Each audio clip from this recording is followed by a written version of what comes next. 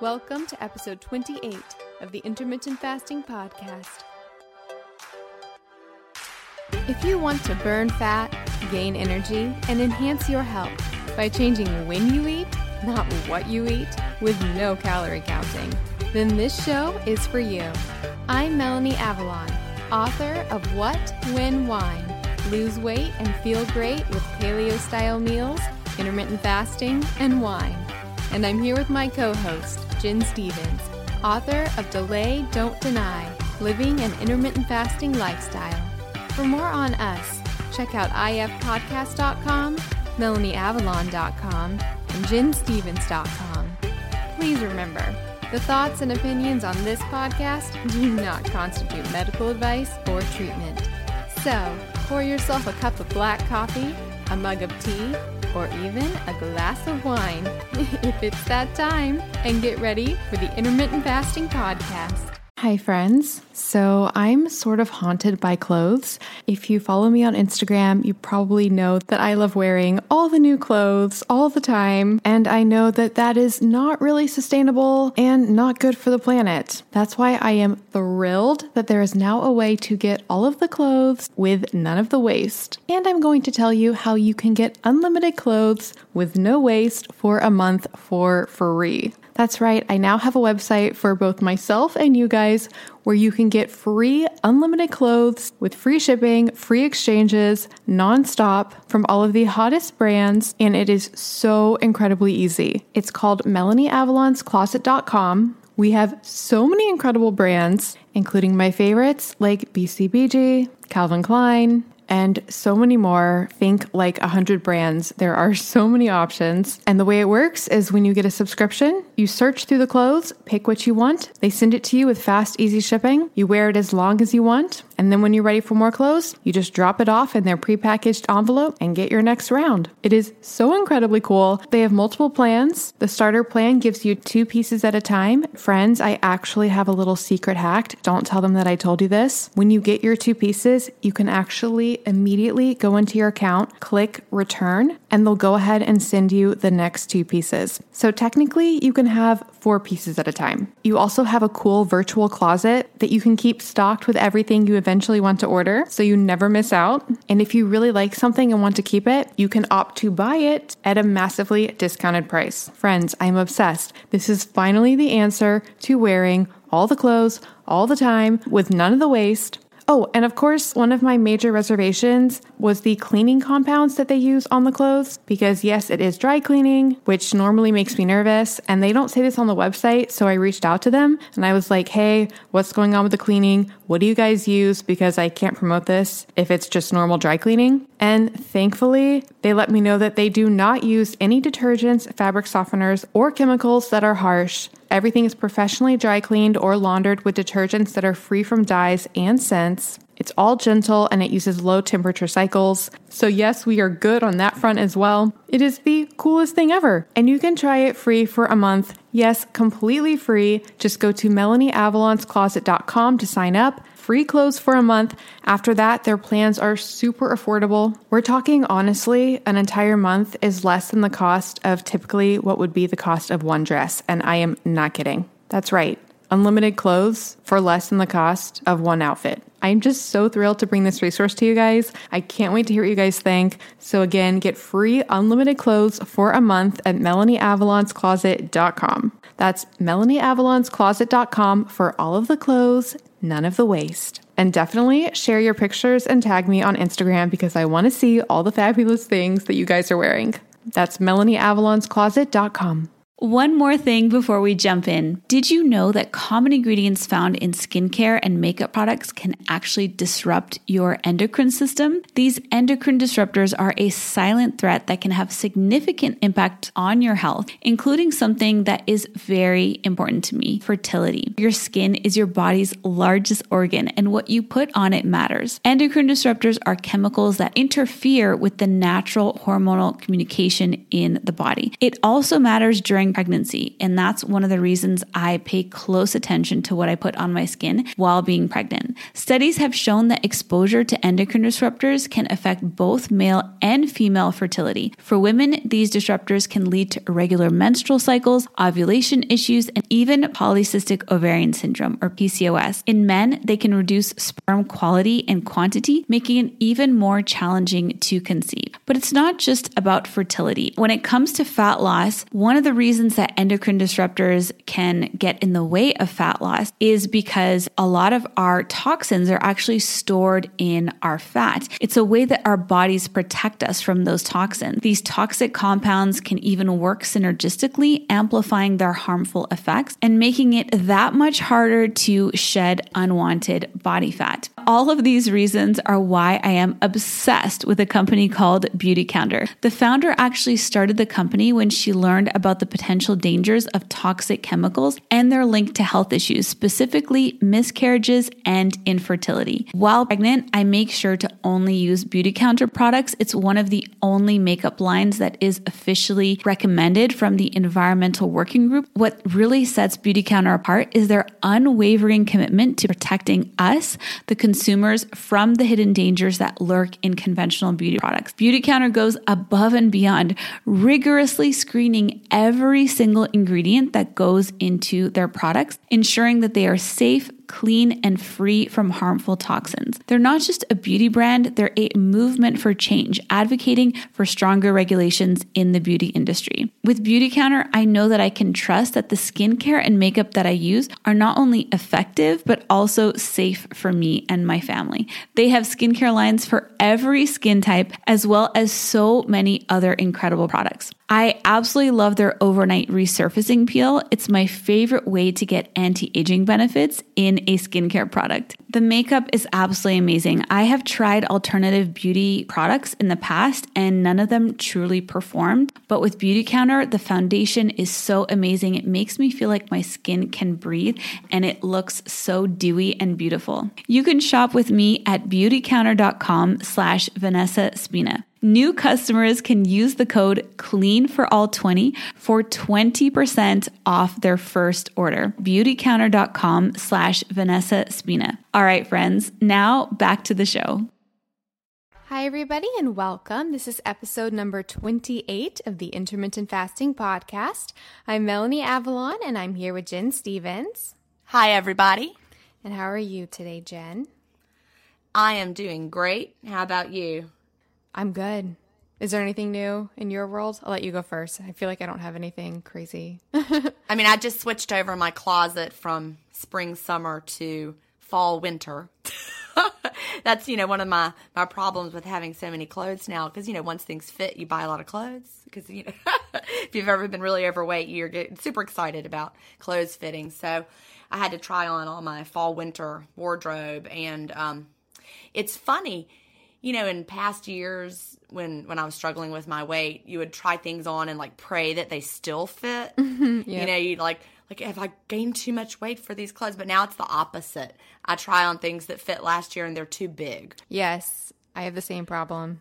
Yeah, so it's funny, and I have a big stack of things, and I posted it on Facebook in my group, and I was like, oh, I'm going to put these in the guest bedroom and store them away, and people kept asking, why are you saving them? Why are you saving them?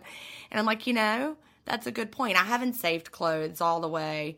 As I've lost weight, I've gotten the clothes out of the house, but for some reason, these are my goal clothes, so it's like, oh, I better save these. These are my goal clothes, and now I'm smaller than my goal, so it's a good problem to have. Well, it is, and it's so interesting because, we tell ourselves, medical science tells us, our culture tells us that you're just going to keep gaining weight as you get older, right? And, I'm 48, and so I'm like, well, we just gain weight as we get older, but the opposite is happening. So, I don't need to save these for, quote, the day I gain the weight, right? I agree. And I personally, I love fall and winter. I'm so excited about the change in the season. Well, I would be, except for shoes. Shoes? Oh, like yeah, boots? I don't like to wear shoes. I want to be barefoot all year. I want to wear sandals. I want to wear flip-flops. I do not like to wear shoes. Isn't that weird? That's funny.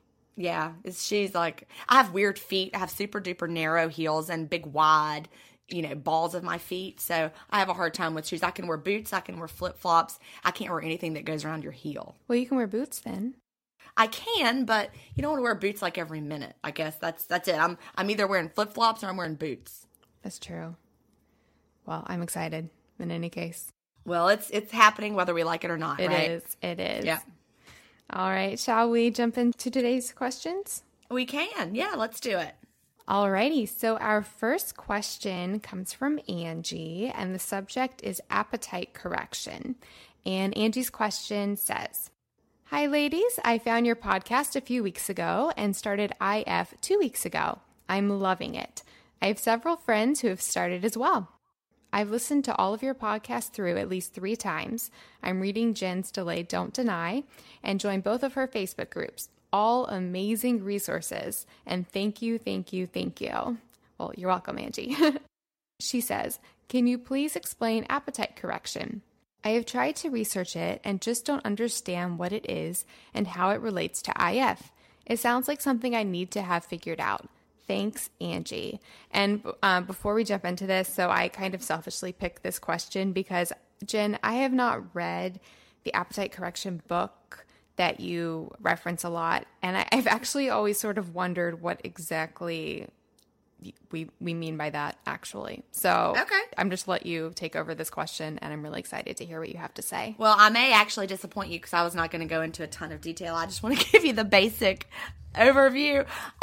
Basically, there's a book written by Dr. Bert Herring called Appetite Correction, and he is the person who originated the idea of Fast 5, which is a 5-hour eating window, and it's really how I got started with intermittent fasting. And then his second book is called Appetite Correction. And when I read Appetite Correction for the first time, it really just clicked with me and made so much sense. And I actually advise everybody to read it rather than me try to, tell you everything about it. I suggest just read his book. It's a quick read. It's easy reading. And I really highly recommend it. So basically, we know that we've got satiety hormones that tell us when we've had enough to eat. And we also have hunger hormones that tell us when we need to eat. And according to Dr. Herring, in every, living creature that is working properly in the wild, these hormones work together. Our satiety and hunger hormones tell us to start eating, they tell us to stop eating. But in today's modern world, we've gotten all out of whack with our hormonal signals, and it has to do with a lot of different reasons. First of all, processed foods affect our satiety signals.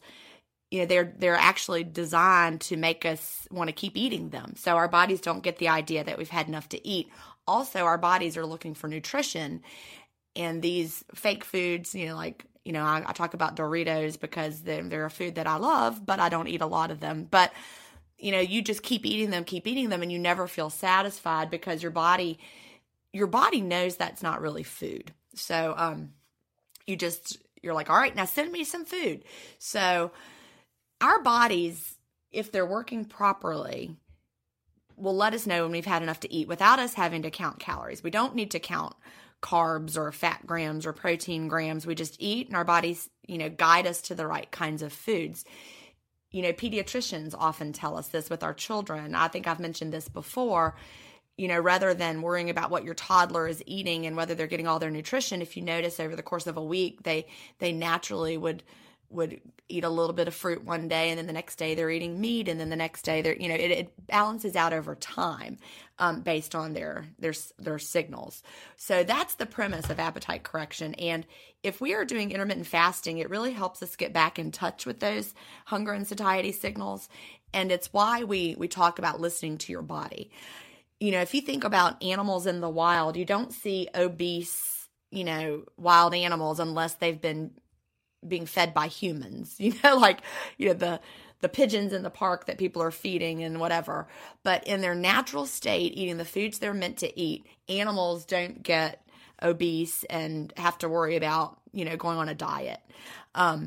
So that's really the whole point of it, is that our bodies are smart enough to figure this out if we're eating real foods. And then the intermittent fasting gets us back in touch with those signals. And so Another part of it comes into play when, let's say, you worry that you're not having enough to eat. A lot of intermittent fasters do, and we've talked about this before as well.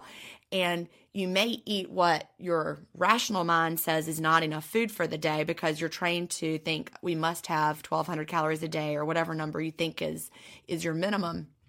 But your body says, stop eating now. And so you start to worry, hey, am I harming my body? But if you have what we call, or what Dr. Herring calls, appetite correction, you need to learn to trust those signals. There may be another day when you're hungrier in your eating window and you eat more than actually makes sense, and you're not like some kind of a glutton. Your body told you needed to eat more that day. So that's the whole point of appetite correction, and he goes into it in more detail than I just did. But it's basically correcting those hormonal signals and learning to recognize them and trusting your body that you are going to figure it out in time. And for those of us that have experienced it, I mean, it is like your body says, stop eating now, even though you've still got food that you plan to eat. And you better listen, because if you keep going past that feeling, you're going to feel sorry later. Your body's going to let you know you should have stopped when your body said to. Okay, that's great. So it's exactly what I thought Good. It was. And that's great. And so for listeners, if you'd like to check out, I should read that book. You really should. It's simple. It's not complicated. It's it doesn't go into anything groundbreaking that you probably don't already know. It's a great introduction to the idea, and I had not ever thought about it before till he discussed it, and that really helped me learn to trust the process and not worry about, am I eating too much or not enough? It really helped me understand that it made no sense to count calories. Which is really key. For sure. Mm-hmm. So listeners, if you'd like to check out that book, we'll put a link to that book. Actually, there already is a link to that book. So we have a resources page now on our website. So that's ifpodcast.com/stuff we like. And that has all the stuff we like. So there's a link to that book there if you'd like to get that. All right. Shall we jump into the next question? Yes, let's do. This one is from Lauren, and the subject is all the things. And Lauren says, "Hi, Melanie and Jen. I just discovered your podcast a couple weeks ago and have listened to them all already. I tried to pace myself, but seriously just found them too interesting to wait. I had a couple questions regarding my own intermittent fasting journey.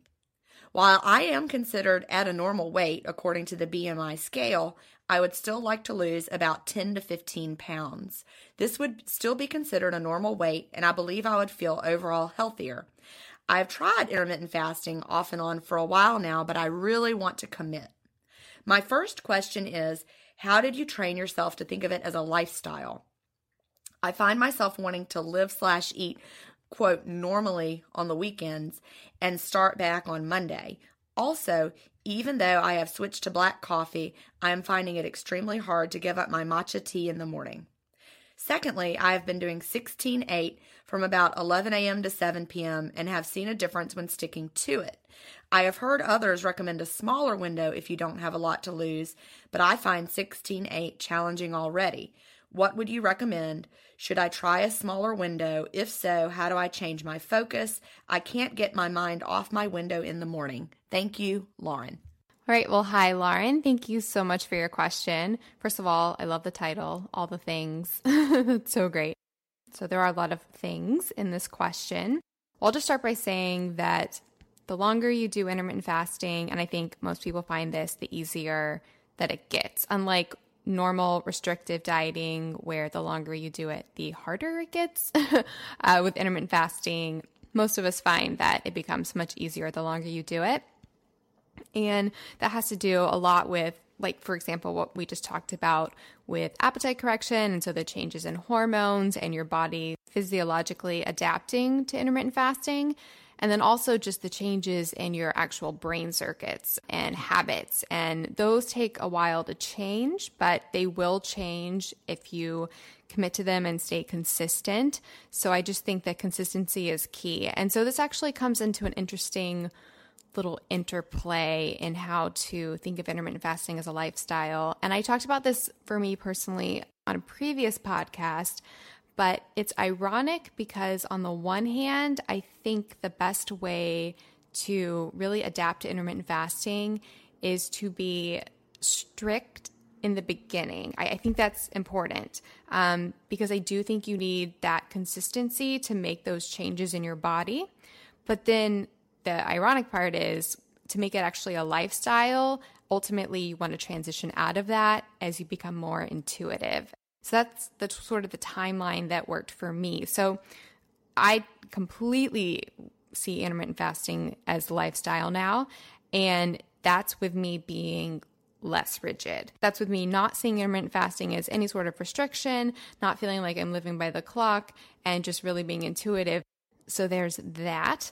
I also found for me that when I started addressing what I was eating, that really made the lifestyle change much easier. Because I adopted a whole foods paleo lifestyle after intermittent fasting, and I found that once I just started really focusing on the quality of food that I was eating, that made things easier. And also when I started clean fasting, which I know Jen is a huge fan of, that made it easier. And for listeners who aren't familiar, so clean fasting basically means we cut out all sorts of anything that is not water, black coffee, plain tea during the fast. So no artificial sweeteners, no flavors, no, even if they're 0 calorie, just none of that.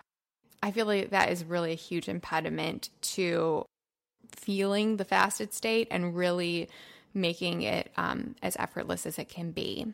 And I'm really curious to see what your thoughts are on this, Jen. She's debating if she should shorten her eating window. So it seems like, I don't know. Do you think so? Is 16-8 working for her just slowly? I don't know. She hasn't said whether she's losing the weight. It's just that she's having a hard time with it as a lifestyle. So I don't know. What the part that sticks out to me is that her window is from 11 a.m. to 7 p.m., which I feel like for me, I would never have lost weight. That wouldn't work for me either. At 11 a.m., you're just barely getting into what may be the fasted state, and you've just barely even been awake for that many hours. So I would like to really encourage Lauren to push it longer. And it's really not until you start, it's really amazing to me how much difference it makes to wait until after 4 p.m. to open my window. As the afternoon goes on, I feel better and better, not more and more hungry. And so I would encourage Lauren to try that. If she's white knuckling it until 11 every day, then it might sound crazy to say, well, now just keep going a little longer. But really, I think she may need to just push through and then realize that it does get actually easier when you do that instead of harder. Yeah, I think that's great. I think it's interesting because it is still an 8-hour window, but when you have the 8-hour window encompass much of the daytime hours, like you said, it makes a huge difference as far as, because you never really have that daytime activity fueled fasted feeling, and which is really key to just really plugging in and feeling motivated by intermittent fasting. That's right. Yeah, that's a really good point. Now, I wanted to give her a tip that might help. And for me, it was using an app at the beginning to help me stay on track with my eating window. And when I first lost the weight and got to goal and then had my first year in maintenance, I was still trying to figure out, what kind of intermittent fasting regimen I wanted to do. And so I tried a bunch of things, and I did 5-2 and 4-3, which is where you have like a couple of fasts in the week and then, quote, eat normally the other days. And it wasn't until 2016, after I'd already been in maintenance for a year, when I realized I really did just feel better with the daily eating window, and I didn't like having up days and down days. And so at that time, when I was trying to really get into the habit of the daily eating window as my preferred lifestyle, and by the way, I have never looked back, once I made that choice in early 2016. But anyway, my son is an app developer. He goes to Georgia Tech, and by the way, he will be working for Apple next summer. Congratulations. That's amazing. That's an amazing company to work for. It really is. It really is. But he is an app developer himself. And so I had him make an app for me. He was home for the like a couple of weeks right before he started his internship for that summer. He was working at MailChimp that summer. So he's been around the internship block. But he was home and I said, make me an app. I want to be able to track my eating window. And so he did. And that's really all that it did. It allowed me to open my window and close my window on the app. And it really helped me cement it as a habit. I used that app all throughout May, June, July, August, September, into October until I realized I didn't need it anymore. But it helped me a lot. Now, he's since updated the app a lot. It's, like I said, it's Window Intermittent Fasting Tracker. It's only for iOS. Sorry, he's an iOS developer. Apparently, it's really different to develop for Android. But the app now allows you to either track your eating window or your fast. It also now lets you track your weight. It works with the health app, and so it automatically will import your weight and then let you see what your moving average is doing. But the app, not to have a shameless plug here, but it really helped me. Just that opening my window, I knew it was time to eat, and then when I was done, just that physical act of closing the window on the app made me less likely to have a little bite of something later. And so it got me into the habit of opening and closing. And then before I knew it, there it was. And it was easier. Yeah, I think that's great. It speaks to the two things I talked about as far as like creating the actual habit circuit and then also committing to something kind of strict in the beginning and then becoming more intuitive. Yeah, it's exactly what you said. It just, the app helped me do both of those things that you mentioned. So you're right. I had to have that structure at first. And now I don't. I don't need it at all. I don't time my window. I don't say, oh, I've got 3 more minutes till my window closes. I don't. I never eat because I can, or I eat if I want to. Wonderful. So we'll put a link to that app as well on our website, ifpodcast.com/stuffwelike. Oh, and speaking of, there's an app I really want to develop, not related to intermittent fasting, so maybe I can talk to your son. Maybe. He's super busy. Oh. He might, though. You never know. You'll have to see. He makes all the money from this app. I don't make a penny from it. So he makes a nice little chunk. So I'm proud of him. Well, maybe in the future, throwing it out there to the universe. There is an app I want to develop related to food, but not intermittent fasting. Oh, well, maybe he's always looking for a good idea. Okay, perfect. We'll be talking. All right. Hi, friends. Now, if you're anything like me, you love biohacking, intermittent fasting, and getting feedback and data on what our bodies are doing. Now, when we do intermittent fasting or extended or prolonged fasting, it's hard to get feedback sometimes on how our bodies are doing in terms of fat burning and ketosis. This is one of the reasons that I created the Tone device, which is a breath ketone analyzer. It can tell you the rate of fat burning your body is in by detecting the ketones on your breath. If you practice intermittent fasting, time-restricted eating, do an occasional 24-hour fast like once a week, or prolonged or extended fasting, it's likely your body is getting into light ketosis. If you are doing keto or low carb, even sometimes paleo, you may be getting into a deeper state of fat burning and ketosis. If you do a high carb diet, then you probably get into a light state of ketosis after some fasting. What I love about the Tone is that you can simply breathe into it for about 4 to 5 seconds, and it will give you instant feedback on the rate of fat burning that your body is at. Now, when we are in ketosis, our bodies are at their highest rate of fat burning, which is what is so neat. We actually breathe out our fat. So the carbons that we are measuring with the Tone device are actually coming from our fat. When we practice different approaches like intermittent fasting or doing time-restricted eating, lower carb diets, or keto approaches, our bodies actually make a metabolic switch where fat becomes our primary fuel. And the body takes fat and converts it into ketones in the liver. About 15 to 20% of those circulating ketones are then diffused through our lungs out in our breath, and it is so amazing. I absolutely love using the tone every single day. I love the biofeedback, especially when I am doing any kind of fasting, and I can see my body gradually get into a deeper and deeper state of fat burning through those ketone levels going higher and higher. Now, one of the reasons I created the tone is because testing blood ketones is cost prohibitive. The test strips are extremely expensive. They are wasteful. You no longer have to buy test strips anymore.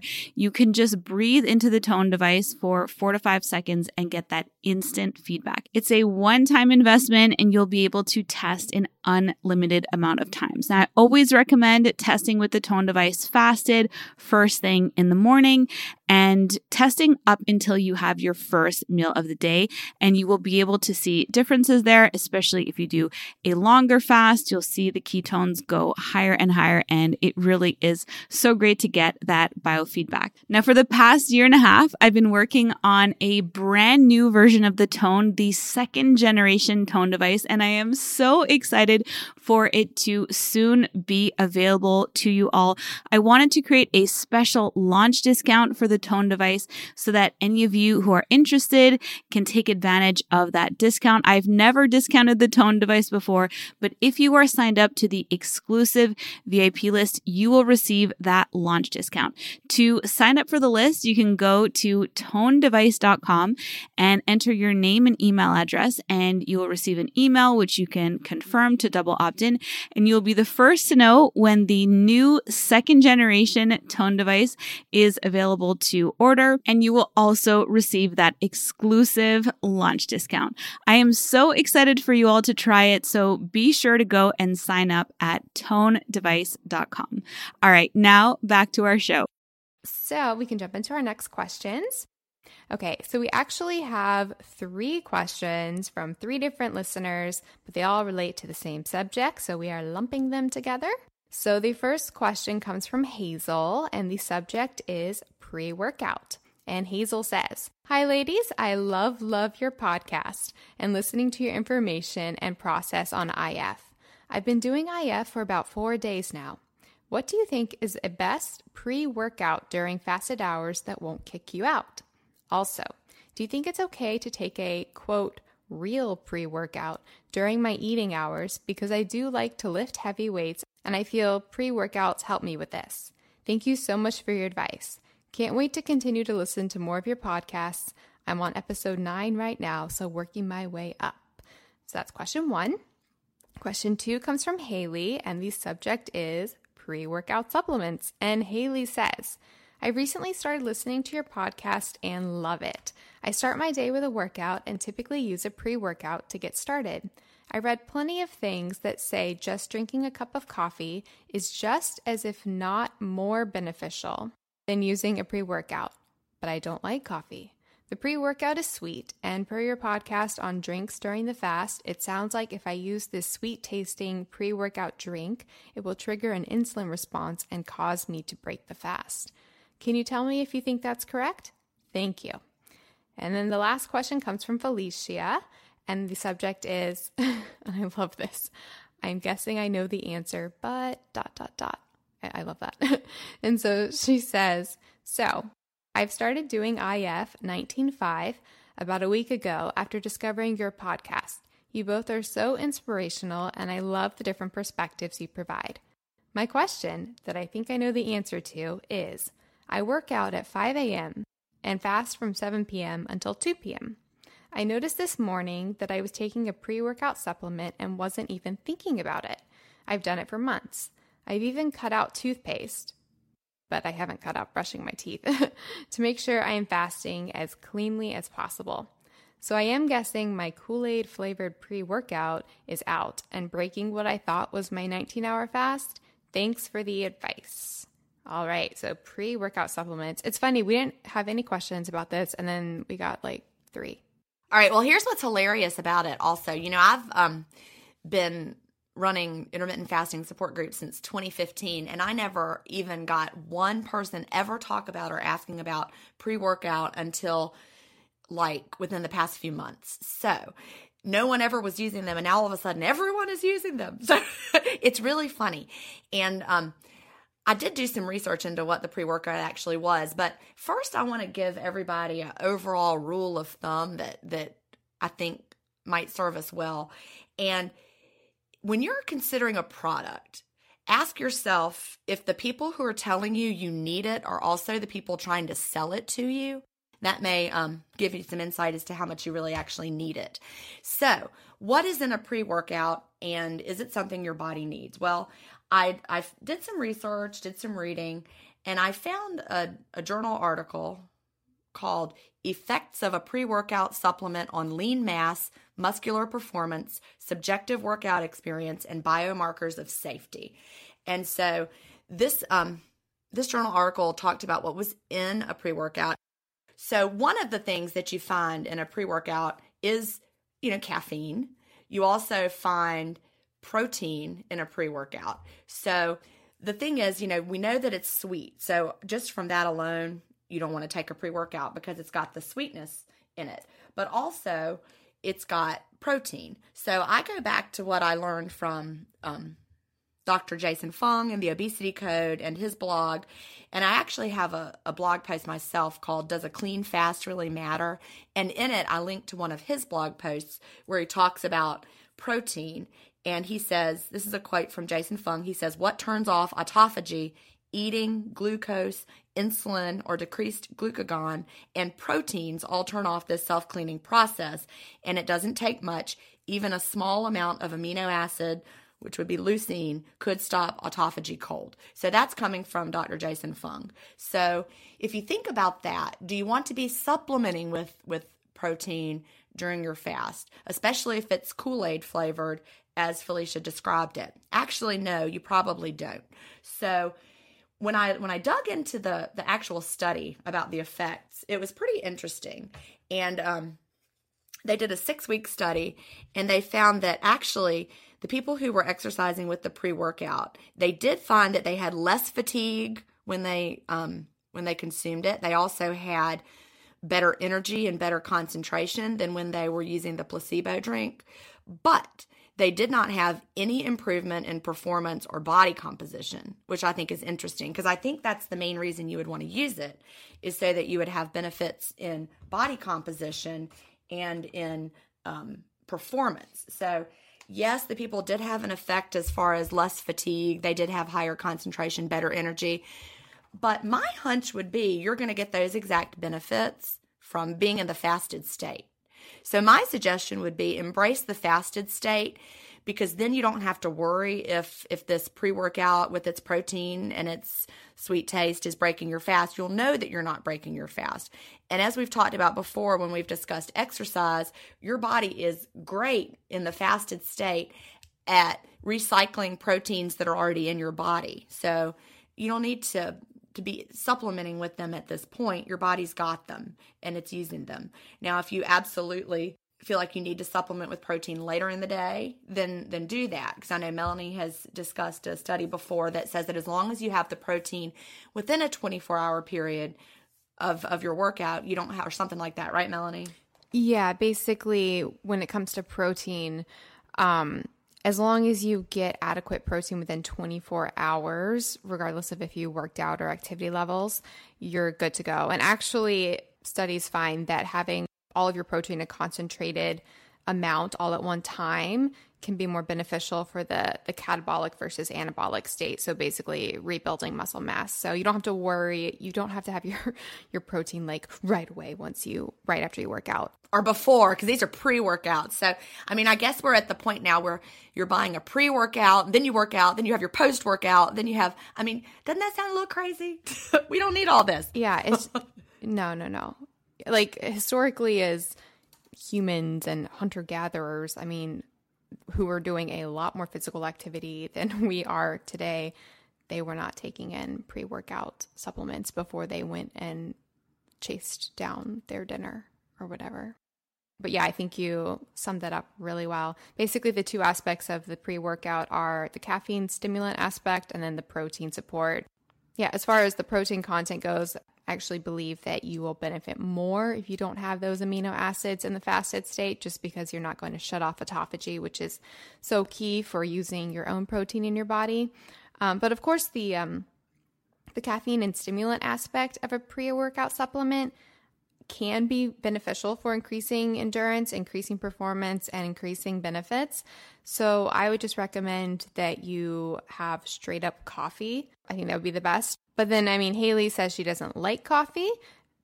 Maybe you like tea, Haley, or this might sound kind of crazy, but I would recommend if you want some sort of caffeine stimulant, just to get straight up caffeine pills. I was going to say that too. Yeah, you're right. I don't know why it sounds like weird to say that, but that's actually what I'd recommend. Yeah, me too. I agree with that. Just they did find that like I said, these pre-workouts did increase concentration and the feeling that they had while they were working out. And that may be of immense benefit to you. The term for it is perceived rate of exertion. There you go. Okay. It basically speaks to how much work you think you're doing versus how much work you're doing. I mean, it just makes you feel super good about the work you're doing, really, right? Yeah, it makes you feel like you're doing less work, but you're doing more. So it's pretty beneficial for exercise. Like you're Superman. Yes, exactly. Right. So, I hope that helps. But it's just funny to me that no one ever talked about pre-workouts, and now like this comes up all the time. So, well, it reminds me of, because back in the day, I had my phase where I was really obsessed with like thermogenics and stuff like that. And I think some of those technically qualify as pre-workouts, but those were all mostly just on the stimulant side, not with the protein aspect. So I think the pre-workout is, it's the stimulant and the protein. And then all of those fillers and additives and flavors and just, I know. Well, it's just really funny. You can really tell what America is doing by going to Costco. That's such a telling statement. It's true. You want to know what America is into. You walk through Costco. And that's so true. Right now, so true. America is into pre-workouts and protein shakes because yes. It is all over Costco. That's so funny. I'm going to start thinking that. I go to Costco all the time. So now when I go, I'm going to be like, America. What's America doing? Like when it was chia, there was chia everywhere, remember? Yes. I mean, but it is in our benefit with like the organic food and stuff, because they'll have now, I get all my frozen fish, my wild caught frozen fish at Costco. And then they have like organic chicken. Yeah, it's where I buy my coffee. Oh, interesting. It's organic. It's like a Cafe Cubano or something. It's really good. You can definitely get the good stuff. Yeah. I love Costco. Me too. Love Costco. And it is apparently the heartbeat of America. Is it really? Well, you see, with what we're doing, you could. Right. Yeah. Oh, wait. I thought that was like an actual. Like... No, I made that up just now. But I really, we'd been getting the questions about pre-workout. So the last time I was there, I was like, look at all this pre-workout. So I love it. I go and I buy a lot of cucumbers there too. In like massive bulk. And then the checkout people are always like, what do you do with all these cucumbers? Do you like juice them? I'm like, I just eat them. Yeah.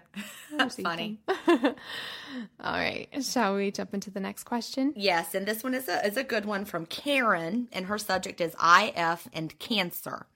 And Karen says, hi there. I've just recently discovered your podcast, and so I have been binge listening for the past several days to catch up on them all. I have a little bit of experience with intermittent fasting in the past, and I'm looking to make it a more consistent lifestyle. I also recently started following the Facebook page, and I'm finding a lot of helpful information there as well. I was disturbed, however, by posts I saw that were to the effect of, I have a friend who has cancer. What would you recommend to show her how IF can cure her cancer? While I have no doubt that IF is a wonderful preventative measure for cancer and may even be helpful to people who are in treatment under the supervision of a doctor, I'm very uncomfortable with people talking of it as a cure for cancer. I'm sure you both recall various diets through history that were spoken of in this way, and some people took that and said, well, if this diet can cure my cancer, why should I bother with all the painful chemotherapy and radiation? Gilda Radner came to my mind immediately when I saw that post. And by the way, I do remember that post. that Karen is talking about. So Karen continues, so I have a question and request. My question is, could you discuss a little what research is available relating to fasting's role in prevention and treatment of cancer? I know there is some positive information along this line, but I'm not familiar with the details. And the request is, could you gently remind your listeners that the plural of anecdote is not data, and they shouldn't take medical advice from strangers on the internet? And I say amen to that one. That was Jen talking. So what do you have to say, Melanie? All right, Karen. Well, thank you so much for your question. First of all, I just want to start by saying that I agree as well that I don't believe we should ever prescribe any one diet as a cure-all for cancer. Cancer is a very complicated, it's a tragic, terrible thing that occurs, but it's very complicated and there's so much going on, and obviously there's not any one right answer as far as to how to address it. If there were, we wouldn't be dealing with it today. So as far as intermittent fasting and cancer, how that all relates, start by saying that cancer, a lot of people think that it's genetic or that it's unavoidable, but actually studies show that very few cases of cancer are actually genetic. I just read something the other day that said perhaps around 5% of cancer is stemming from a genetic cause. Most of it likely comes from lifestyle practices and just the epigenetics and the situations that our bodies get into from our modern lifestyles, our modern living, our food choices, all that stuff. Not to say cancer is anybody's fault, because that's, I think, what people hesitate to say that because it sounds like, oh, then it's your fault if you get cancer, which is obviously not even completely true. Basically, you're not necessarily destined for cancer, and I do believe it can be addressed through lifestyle practices. So, as far as intermittent fasting and cancer is concerned, rodent trials have shown that intermittent fasting can indeed mitigate cancer risk and cell proliferation cancer rates. It's been shown that intermittent fasting in rodents can basically encourage the growth of normal cells in the body and protect them from oxidative stress, while at the same time retarding the growth of cancerous ones without shielding them from oxidative stress. So basically, it can work selectively on cancer cells. And a reason for this, so basically, what are cancer cells? So they're essentially mutant cells in the body where something has gone wrong in the actual cell. These cells reproduce and they wreak havoc on the body. They form tumors, they destroy body tissues, and basically a cell goes wrong, goes rogue, and it escapes the body's normal mechanisms that would kill that cell and shut it down. And then it grows and it creates all these problems, and it's just not a good thing. So cancer cells can only really run super efficiently on glucose, which is sugar. That tends to be their main fuel substrate. Whereas with a fasted state, that generates a different metabolic state of fatty acids and ketones. And our body's normal cells, like quote normal cells, are very flexibly adapt, or they should be, at least they will be when you get into a state of metabolic flexibility. And so our normal cells can adapt pretty well to running on fatty acids and ketones, whereas cancerous cells, which are these rogue cells, they are not so flexible. They really do need that sugar. And so intermittent fasting as a lifestyle pattern may discourage cancer cells and may stop the growth of cancer cells once they actually start, which is really amazing. Also, energy generated from ketones requires less oxygen. So fasting can actually potentially further stop cancer cells by reducing their oxygen consumption and the whole oxidative stress surrounding that. So long story short is basically fasting can create a metabolic state which is definitely preventative against cancer for sure. As far as actually curing cancer, I don't want to ever say any one thing can cure cancer, but I do think it is actually potentially a viable option there. So what are your thoughts, Jen? Well, first, I do want to reiterate what we already said, and that is you should never, never, never take medical advice from people on the internet, ever. Not just a Facebook group, but before the days of Facebook, there were bulletin boards, Yahoo groups, if anybody remembers those.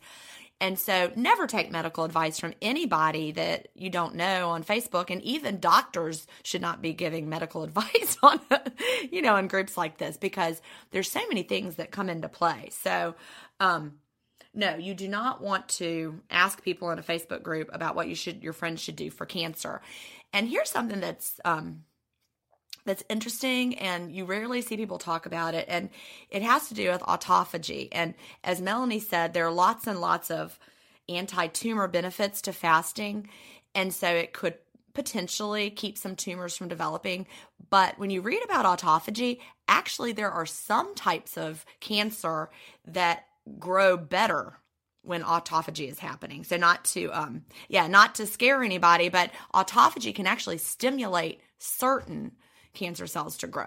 So the thing is, it just depends on, you wouldn't just say everyone with cancer start to fast, because that would be the wrong thing to do for certain types of cancer. And that is why you would like a doctor who is an oncologist who understands the difference. And so you don't want to just go rogue with some sort of treatment that you read about on the internet. That makes no sense at all. You could be doing yourself more harm than good, because you're like, well, if fasting is great, it's anti-cancer, I'm just going to fast this tumor away. And in actuality, you've got the kind that may be stimulated by this. So be very cautious with any type of, rogue medical care. The key is you want to get a doctor who is knowledgeable, and you can keep looking until you find a doctor that understands how you are hoping to treat whatever illnesses you have, whether it's cancer or whatever. There are doctors out there who are knowledgeable about intermittent fasting, and you can look and find one. Now, as far as how physicians are using intermittent fasting now in the treatment of cancer, I know that there's some research going on with fasting and how it relates to chemotherapy. And so there are some benefits that they're finding, that as patients are going through chemotherapy, if they also adopt an intermittent fasting regimen or a fasting regimen, it helps them get through the chemotherapy better. Like it's easier on their bodies. So that's something, if I were diagnosed with cancer, hopefully that the intermittent fasting lifestyle I'm leading will have those anti-tumor benefits like I'm hoping. But if I ever were to be diagnosed with cancer, I would find a physician who is knowledgeable about fasting and how we could use that as part of the therapy and how that may be appropriate as a supplement to chemotherapy, that sort of thing. But, neither Melanie nor I or anyone on Facebook or anyone on the internet or your friend who lives next door or the person at the mall, I mean, honestly, none of those are the people I would go to if I had questions such as that. So yes, you can do some research yourself, but really you want a team of medical professionals that understand the ins and outs of whatever you are particularly facing. So there's my lecture on that. Yeah, I think that's great. I forgot about those studies because I've read those as well, about the chemotherapy studies. So I'm glad you brought those up. Those are great. And I will just to reiterate, I do personally believe that cancer is largely related to lifestyle and diet. And I think that our modern perspective is sometimes looking in the wrong places for the answers. But yeah, I just wanted to end with that. But definitely everything you said, Jen, about medical advice and doing your research and all the things. So, all right. Shall we jump into our next question? Yes. Okay. So this one comes from Ozzy. And Ozzy's subject is not hungry. And Ozzy says, "Hi, Jen and Melanie. I started IF about a month ago and am loving it so far. I try not to be too strict with my fasting window as I just listen to my body. Most of the time, it's a 16-8, but sometimes it's a 12 or 13-hour fast. I usually break my fast with a coffee, milk and stevia, or a gluten-free protein bar. Either way, I'm not hungry after that for several hours. So if I break my fast with those items at just say around 12 or 1 p.m., I won't eat again until dinner time around 5:30 to 6 p.m. I close my window at 8 p.m. My question is this normal? I always hear you guys say that once you break your fast, you'll just be hungry and keep eating due to the insulin release. So why am I not hungry? Any thoughts? Is this good or bad for IF weight loss and healing benefits? Thanks so much. Love the podcast and looking forward to reading both of your books. Cheers." And I really love this question because nobody's really out of all of our questions, nobody's really brought this up, which is the opposite problem most people experience. So I was really excited to bring this up on the podcast. So what are your thoughts, Jen? Well, I think this illustrates that there's no universal way we're all going to feel. Ozzy is not hungry after breaking the fast with the coffee, with the milk and stevia, and the gluten-free protein bar. I mean, I think that's fine. If you eat and you feel great, then don't question why you're not hungry. Just say, hey, it's great that I'm not hungry, right? So Ozzy said, you guys said once you break your fast, you'll just be hungry and keep eating due to the insulin release. So why am I not hungry? And I don't really think that's exactly how it works. Like you have an insulin release and then you're starving. What happens is when your body releases insulin, if you have, if it then clears out your blood glucose to the point that you have a blood glucose crash, then you might have that rebound hunger. But you've just had coffee with milk, you've had the protein bar. So yeah, your body's going to release insulin, but then it's not like crashing your blood sugar and you actually feel good. So that's a good sign. Feeling good is a good sign. So don't question why you feel good. Just know that your body is telling you that, hey, all good. So, basically, you ask if this would be good or bad for IF weight loss and healing benefits, and we really can't say. You may find that the 16-8 is perfect for you. This routine, I mean, you're basically having one meal a day. You're having your coffee and your protein bar as a snack, and then you're having dinner later, all within about an 8-hour window. If that's working for you, then I say don't stop it. Would you get more benefits with a slightly longer fast? Maybe so, yeah. A lot of the benefits with intermittent fasting do kick in between that 16 to 19 hour mark. So if you want to try extending your window, try extending your fast to 19 hours, then try that and see. But if you feel great and you're getting the benefits you're looking for, then keep doing that. So it's not like for me, like I immediately have a bite of food and then I'm starving. It is that sometimes having something to eat will stimulate your appetite, but not necessarily. There's so much going on behind the scenes in your body. So there's not going to be any exact one way you're always going to respond. I hope I explained that well. Yeah, I think that's great. I'm glad Ozzy brought this up because I think I probably have given the impression in the past that once you start eating for everybody, then you're just going to be like ravenously hungry, because that's for me. Once I start eating, I am pretty hungry and I just kind of go to town. But it's great if you are eating certain things and you're not experiencing the hunger right after. I mean, I think it just shows that you're having a healthy insulin response and you're responding in a good way to your meals. I love, Ozzy, that you're intuitive. I think you're in a really great place. So I wouldn't question it. If things are going right, just keep on keeping on with them. I did want to talk briefly just to the two different things that Ozzy said. I guess we don't know, Ozzy. We don't know if you're a girl or boy. But Ozzy, you said sometimes you have coffee, sometimes you have the protein bar. So having the coffee, I know you have a little bit of milk and stevia.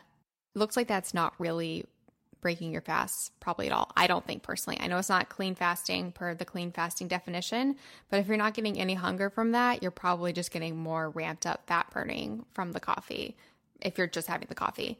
So I wouldn't even consider that breaking your fast, even though I know it's not clean fasting. Jen would. And then, but I know, Jen would. But then as far as the protein bar goes, so that's definitely breaking your fast. But you are having, it seems, a very healthy insulin response to that. So yeah, so I wouldn't really consider it one meal a day, like you said, Jen, if he's having the protein, or he or she is having the protein bar. Well, see, I don't think of a protein bar as a meal. Like I define one meal a day as when you eat a meal. Oh, see, I do. A protein bar is like something you would have. I don't think of that as a meal. That's interesting. I would not consider that a one meal a day because I would see it as like Ozzy's eating something sort of substantial. I mean, it's like physical. It's got protein, probably got fat in it, and then waiting a little bit and then having the one meal later. Yeah, I would call that a snack. It's like one meal a day and a snack then. Yeah, in a way. A snack and a meal. Technicalities. Yeah, so as far as whether it's good or bad, I think it's good. If in the future you find that you want to tighten things up a little bit, either to experience an extended fast or to ramp up any sort of benefits, you can totally try it. But think it's all working for you and keep on keeping on. All right, we have time for one more set of questions, I think. Yes. Okay, and these are also linked, so they have the same topic. So the first is Leslie, and the subject is bone broth, and Leslie says, "My question is about what you can drink. Is drinking bone broth breaking the fast? Really enjoying your podcasts. Listen to all 9 in 2 days." And then the second one is from Angel, and the subject is bone broth and fasting. And it says, "Hi, Jen and Melanie. Thanks for the awesome podcast. I really like how you explain everything in simple, easy to understand terms. Melanie mentioned in episode 21 that she breaks her fast by drinking meat broth. Does drinking bone broth break your fast? Jason Fung wrote in his book that bone broth is allowed during a fast. Is that too good to be true? What's your thought on it?" All right, Leslie and Angel, thank you so much for your questions. Yeah, so Jason Fung seems to be a pretty big proponent of having bone broth during the fast, and a lot of other intermittent fasters figures as well have advocated having bone broth during the fast. I think bone broth fasting is wonderful, super healing. I think it's a great thing for people to do, but I don't consider it intermittent fasting. I consider them very different. Well, first of all, I do want to just clarify a little bit terminology-wise, bone broth, meat broth, all the things. And we talked about this a long time ago, I think. The bouillon cubes to make your own broth, please, please, please don't even, just don't. That's all I'm going to say to that. Those are you look at the back and they're literally everything just not good. It's a bunch of chemicals. Just please don't. Okay, so yeah, there's that. Then as far as actual bone broth, so bone broth versus meat broth, I just wanted to clarify that for a second. Because I've been drinking meat broth, which I make out of using my Instant Pot, which I love Instant Pot, and it's amazing for making bone broths and meat broths. There is a link to that on the Stuff We Like page. Some people make broths out of meat, and they find that is less reactive in a way because bone broth can be high in certain compounds like glutamine and a few other things that some people react to. But in any case, bone broth is made out of straight up bones. Meat broth, like I've been doing, I've actually been making out of chicken breast on the bone, but there's more emphasis on the chicken skin and all of that stuff. That's just a quick definition thing.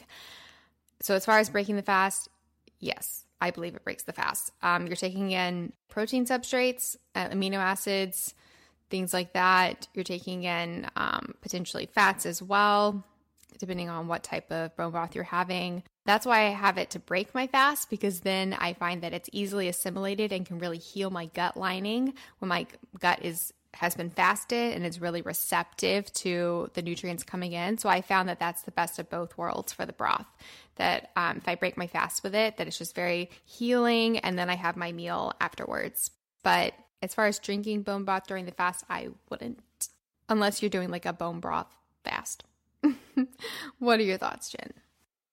Right. I agree with that completely. And this is the thing that really gets a lot of people confused because in the book, The Complete Guide to Fasting, bone broth is listed as an option, but they also are talking about extended fasting, which I think a lot of people get confused about. So if you're doing an extended fast, which of course Melanie and I do not do extended fasts, and we've talked about why before, but if you're doing an extended fast for days and days and days and days, that's when Dr. Fung is suggesting that you may want to have some bone broth, to go with those extended fasts. And also, I think people forget, Dr. Fung is working with patients in his clinic that have so many different issues, health issues. They're, they may have type 2 diabetes. And so he makes some recommendations that I've heard him talk about on, interviews and podcasts. Some of his recommendations are so that people will be more likely to comply with the fasting. So he wants his patients, a fast with bone broth is better than no fast at all. So he has, okay, well, do this if it'll help you to fast. But if you're really trying to do intermittent fasting and you're having a daily eating window and your goal is to have the fasted state and the benefits that go along with it, you're not getting into those the way that you could be by having the bone broth. So you, as Melanie already explained, and as I talked about earlier, even, when I read Dr. Fung's actual words to you from his blog post about protein, he said himself, even a small amount of amino acid could stop autophagy cold. So, if your goal is autophagy, you don't want the bone broth. If your goal is you're trying to get a really sick patient to do some fasting and bone broth is the thing that'll keep them on the regimen, then that's a different story. So I think you have to understand, what's the purpose of why you're having the bone broth. It's a great way to open your window, but if you're trying to get the benefits of intermittent fasting with the daily eating window, it's just not something that you want to include during the fast. One final thought on the bone broth. So the new version of my book, which is called What When Wine, and that's available in stores nationwide in January 2018. So I actually have a recipe in there for bone broth, and it's developed by Ariane Resnick, who she actually wrote a book, and I totally recommend this book as well, called The Bone Broth Miracle. The reason I want to talk about this is because I think bone broth is absolutely amazing. I really, really do. And people are often intimidated by it and think that it would be hard to make your own, but it's really, really not. You can make it in a slow cooker. Also, like I said, if you have the Instant Pot, which combines a slow cooker, a sauteer, and a pressure cooker, so it's basically like all the things, you can make bone broth in like about 2 hours or so in a pressure cooker in the Instant Pot. And once you start doing it, it's delicious. It's absolutely amazing for your gut lining. It's just a wonderful way, personally, I think, to break your fast, especially now that the colder months are coming up. A lot of Whole Foods stores, they sell the bones, the grass-fed bones in the freezer section. So that's a great place to get bones. So yeah, totally check out my book if you're interested, or check out Ariane's book, The Bone Broth Miracle. There are links to that at if.com/stuffwelike. We're not against bone broth. We think it's great. It's just not during the fasted state, unless you're doing a multi-day fast and there's other things going on. Yeah, I think that's great that you clarified that about the extended fasting. Just because some things might be, quote, allowed, that doesn't mean it's going to be ideal. So you just have to decide what your goals are. Yeah. Oh, by the way, personally, I also find that once I break my fast, I won't be hungry, because in the fasted state, I'm typically not hungry. But then when I have the bone broth, it does make me personally hungry. I'm sure it would make me hungry too. Yeah. And that's always a great sign that it's stimulating your appetite. Yeah. Also makes me feel really good. This zen feeling comes over me, and I'm like, oh, that's good. I'll have to make some when it starts to get cold, because it's still not that cold here. But as it starts to get cold, I'll be making some bone broth to open my window. Yay. I can't wait. You don't have the Instant Pot yet, right? No, I can't buy one more thing. I can't. Well, if you do buy one more thing. That's the one more thing. The thing I really want to buy, if I buy one more thing, is an air fryer, because I want to make like really crispy French fries from a raw potato. So, like a dehydrator? No, it's an air fryer, and it's like it does something with air and heat, and you put like raw potatoes in it with a little bit of olive oil or whatever, and then it like crisps them up like as if you fried them. I don't know. Interesting. Yeah. I have not heard of that. Yeah, I have an air fryer, so that's just something I'm interested in. But I don't have room for all these big appliances. So if somebody wants to send Jen a Christmas present, but I don't know where I will put the air fryer, so don't send me an air. Okay. Well, I would probably be. I could make room for an air fryer, but I just bought an immersion blender. I do have that. Actually, well, it hasn't come yet. It's coming tomorrow. I'm really excited about it. I researched it for literally like 2 weeks. I was like on Amazon reading all the reviews, because there was like 5 different ones, and they all have hundreds of reviews and like 4.7 stars. And I'm like, which one to get? Yeah, I love my little immersion blender when I need to blend up something. It's a good one. I want to do some soups when it gets cold. I want to do like a soup fast. I love soup. Like a intermittent fasting with soups. And soups are so easy. I was like intimidated by soups for a long time. I like never made soup. And then I'm like, man, soup's like the easiest thing you can make. And there's just so much like potential and possibility. You can throw everything in there and it's going to be fine and delicious. Yeah, no, the other day I was like, I'm just going to make a soup a mushroom soup, and I just like put in stuff like mushrooms, but like wine and garlic and everything. Yum. And it tasted like, I was like, oh, I could get this at a restaurant. This tastes like amazing. Like, who knew? I made soup last week, and it was a sausage, like an Italian soup with sausage, and it had leeks. Those are one of my favorite things. It was like amazing. And it had fennel, and it had tomatoes and garlic. Oh, it was so good. Oh, soups. And I threw in some heavy cream because that's how I roll. Well, this was absolutely amazing. Do you have any other final thoughts before we go, Jen? No, I think we had some great questions today, as usual. Keep them coming. All right, so a few quick notes before we do go. If you have your own questions for the podcast, we would love, love, love to hear them. So there are 2 ways that you can submit those to us. First of all, you can directly email us at questions@ifpodcast.com, or you can go to our website, which is ifpodcast.com, and you can submit questions there. Also at that website is where we have that page, which is ifpodcast.com/stuff-we-like, and that's where we put all of the stuff we like. So anything we talked about will be listed there. You can also get show notes for our podcast if you go to ifpodcast.com/episode 28. And then last thing, you can subscribe to our podcast in iTunes, and then you will get the episodes automatically downloaded to your iPhone or app or whatever you're using. So that's a great option. And then while you're in iTunes, if you're in a creative, I just want to write something mode, we would love for you to write a creative, or it doesn't have to be creative, but we would love if you could write a review of the podcast. That would just really be super appreciated. We're super grateful for that. So yes, I really enjoyed today's episode. I did too. And thanks a lot. I know. Thank you, everybody. So we'll see you all next week. Bye-bye. Bye. Thank you so much for listening to the Intermittent Fasting Podcast. Please remember, the opinions we discussed on this show do not constitute medical advice. We're not doctors. Check out ifpodcast.com for more information on us. Theme music was composed by Leland Cox. See you next week.